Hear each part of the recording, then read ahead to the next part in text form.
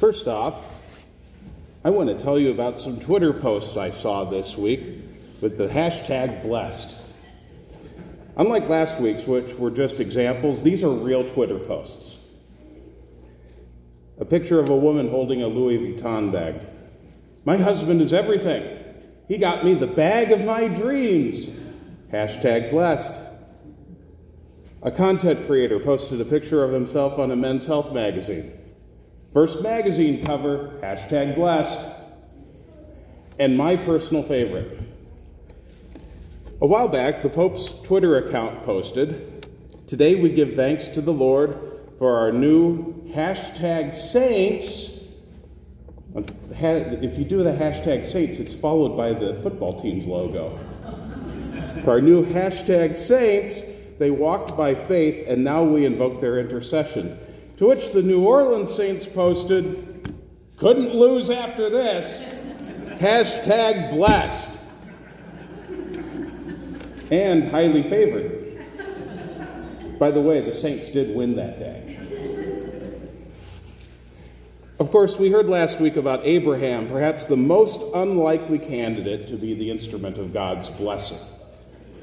Abraham was 75 years old. He was childless. His father and brother were dead. It appeared to be the ending of a family story rather than the beginning. And at times, he and his wife Sarah acted in ways that appeared to put the promise in jeopardy. Yet, God remained faithful to Abraham and Sarah, and along the way, they learned to be faithful to God. Now we've jumped a few generations. The promise of blessing continues through Abraham's son Isaac and Isaac's son Jacob. Jacob, for his part, is a pretty fertile guy. His 12 named sons and 1 named daughter, with 2 wives and their slave girls as well. Things aren't peaceful, to say the least. There's competition between the wives and rivalry among the sons. Jacob is no better of a parent than his parents, singling out 2 sons for special treatment, Joseph and Benjamin, both sons of his favorite wife, Rachel. But the narrative focuses on Joseph in particular. His dad makes him an ornamented coat, immortalized as the coat with many colors in the King James Version of the Bible and in the Andrew Lloyd Webber musical. Dun, dun, dun, dun. Forget it. To make matters worse, Joseph has dreams that seem vainglorious, where he's exalted above his brothers, even above his parents. And he goes and tells them about it. "Hey, I dreamed that I was better than all of you." Fed up, his brothers sell him into slavery. Joseph, instead of being exalted, is brought to the lowest of the low. Some kind of blessing this is. I can just picture the tweet. "Thrown into a pit by jealous brothers, sold into slavery, death faked, father devastated. Hashtag blessed." This should be the end of the story, but it simply takes another turn. Joseph ends up in the house of Potiphar, a high official in Pharaoh's employ. Potiphar is a pretty big deal. And Joseph, by the grace of God, has administrative skills that would make any pastor, CEO, or president jealous. He is so good at his job, again, by the grace of God, that Potiphar only needs to worry about the kind of food he shovels into his mouth. But then Potiphar's wife notices Joseph. It's important to say something about what happens next. We're reckoning today with a past when women's reports and some men's reports of sexual assault were often not taken seriously. Such dismissal has been just devastating for those people and for those who love them. However, this story must be read for what it is, not a story about sex, but about power. A story of an abusive power dynamic, a dynamic that will be repeated often in Israel's history.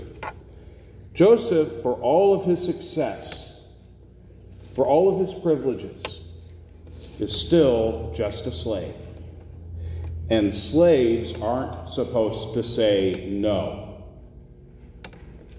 When Joseph refuses her advances, he's bucking the power dynamic. So she projects the very thing she did onto Joseph, and he's thrown into prison by Potiphar, from low to high to low again. Here's another great tweet. Falsely accused of rape by my master's wife, rotting in prison. #blessed. Yet we hear a strange thing in the text.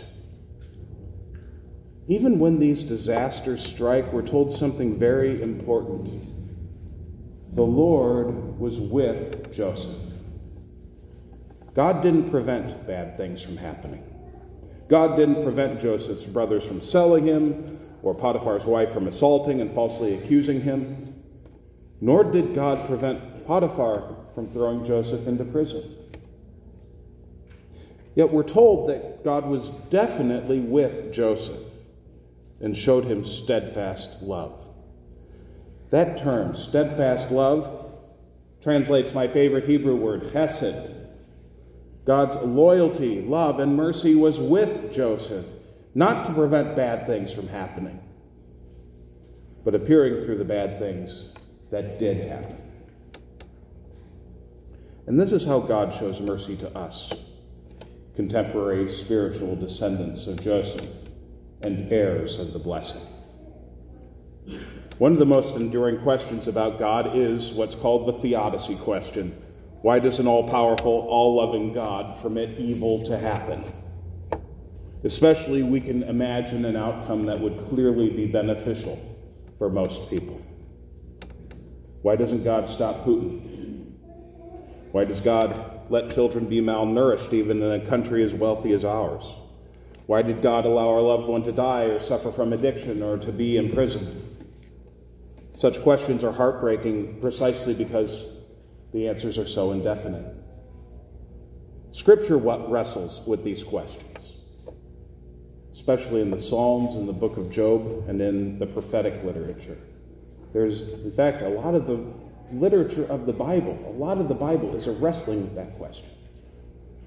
Where is God when bad things happen? The question is that God is with God's people. God shows hesed to us as God showed hesed to Joseph. And the chief sign of this hesed, this steadfast love, this mercy, this loyalty, is the sign of the cross. On the cross, Jesus expressed God's solidarity with suffering humanity. On the cross, Jesus took all our injustice that masquerades as justice, all our sin that masquerades as righteousness, and all our evil that masquerades as holiness. Jesus took all of that on himself. And in their place, gives us shalom, justice, love. And Jesus continues the work of blessing. In fact, completes that work of blessing begun so long ago. Jesus is God's ultimate expression of chesed, of loyal, steadfast, loving kindness. And in him we are made worthy to continue carrying that blessing made so long ago from generation to generation. The blessing of the patriarchs and the matriarchs as we receive it through Jesus may not look like much to the outside world. It may not look like anything but a curse.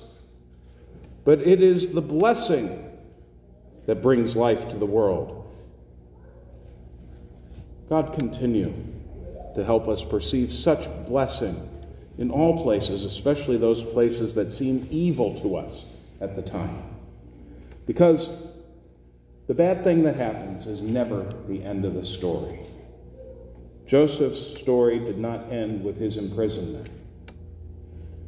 And our stories don't end with whatever we suffer from. They don't even end with our death. God's loyalty and love continues. God's blessing will bring us life. A pastor at the Theology for Ministry conference last week shared that he gives his congregation assignments at the end of his sermon. So I'm going to give you one, at least once this week. Embody that blessing in one small or large way to someone else. How can you bring God's blessing of life in someone else's dark situation? Who can you call? Who can you write a letter to? Who can you just even smile and wave and ask, how's it going? And a follow-up. In your own tough situations, how can you remember that God is faithful to you? God is faithful. God is merciful. God is love, for the sake of Jesus Christ our Lord. Thanks be to God. Amen.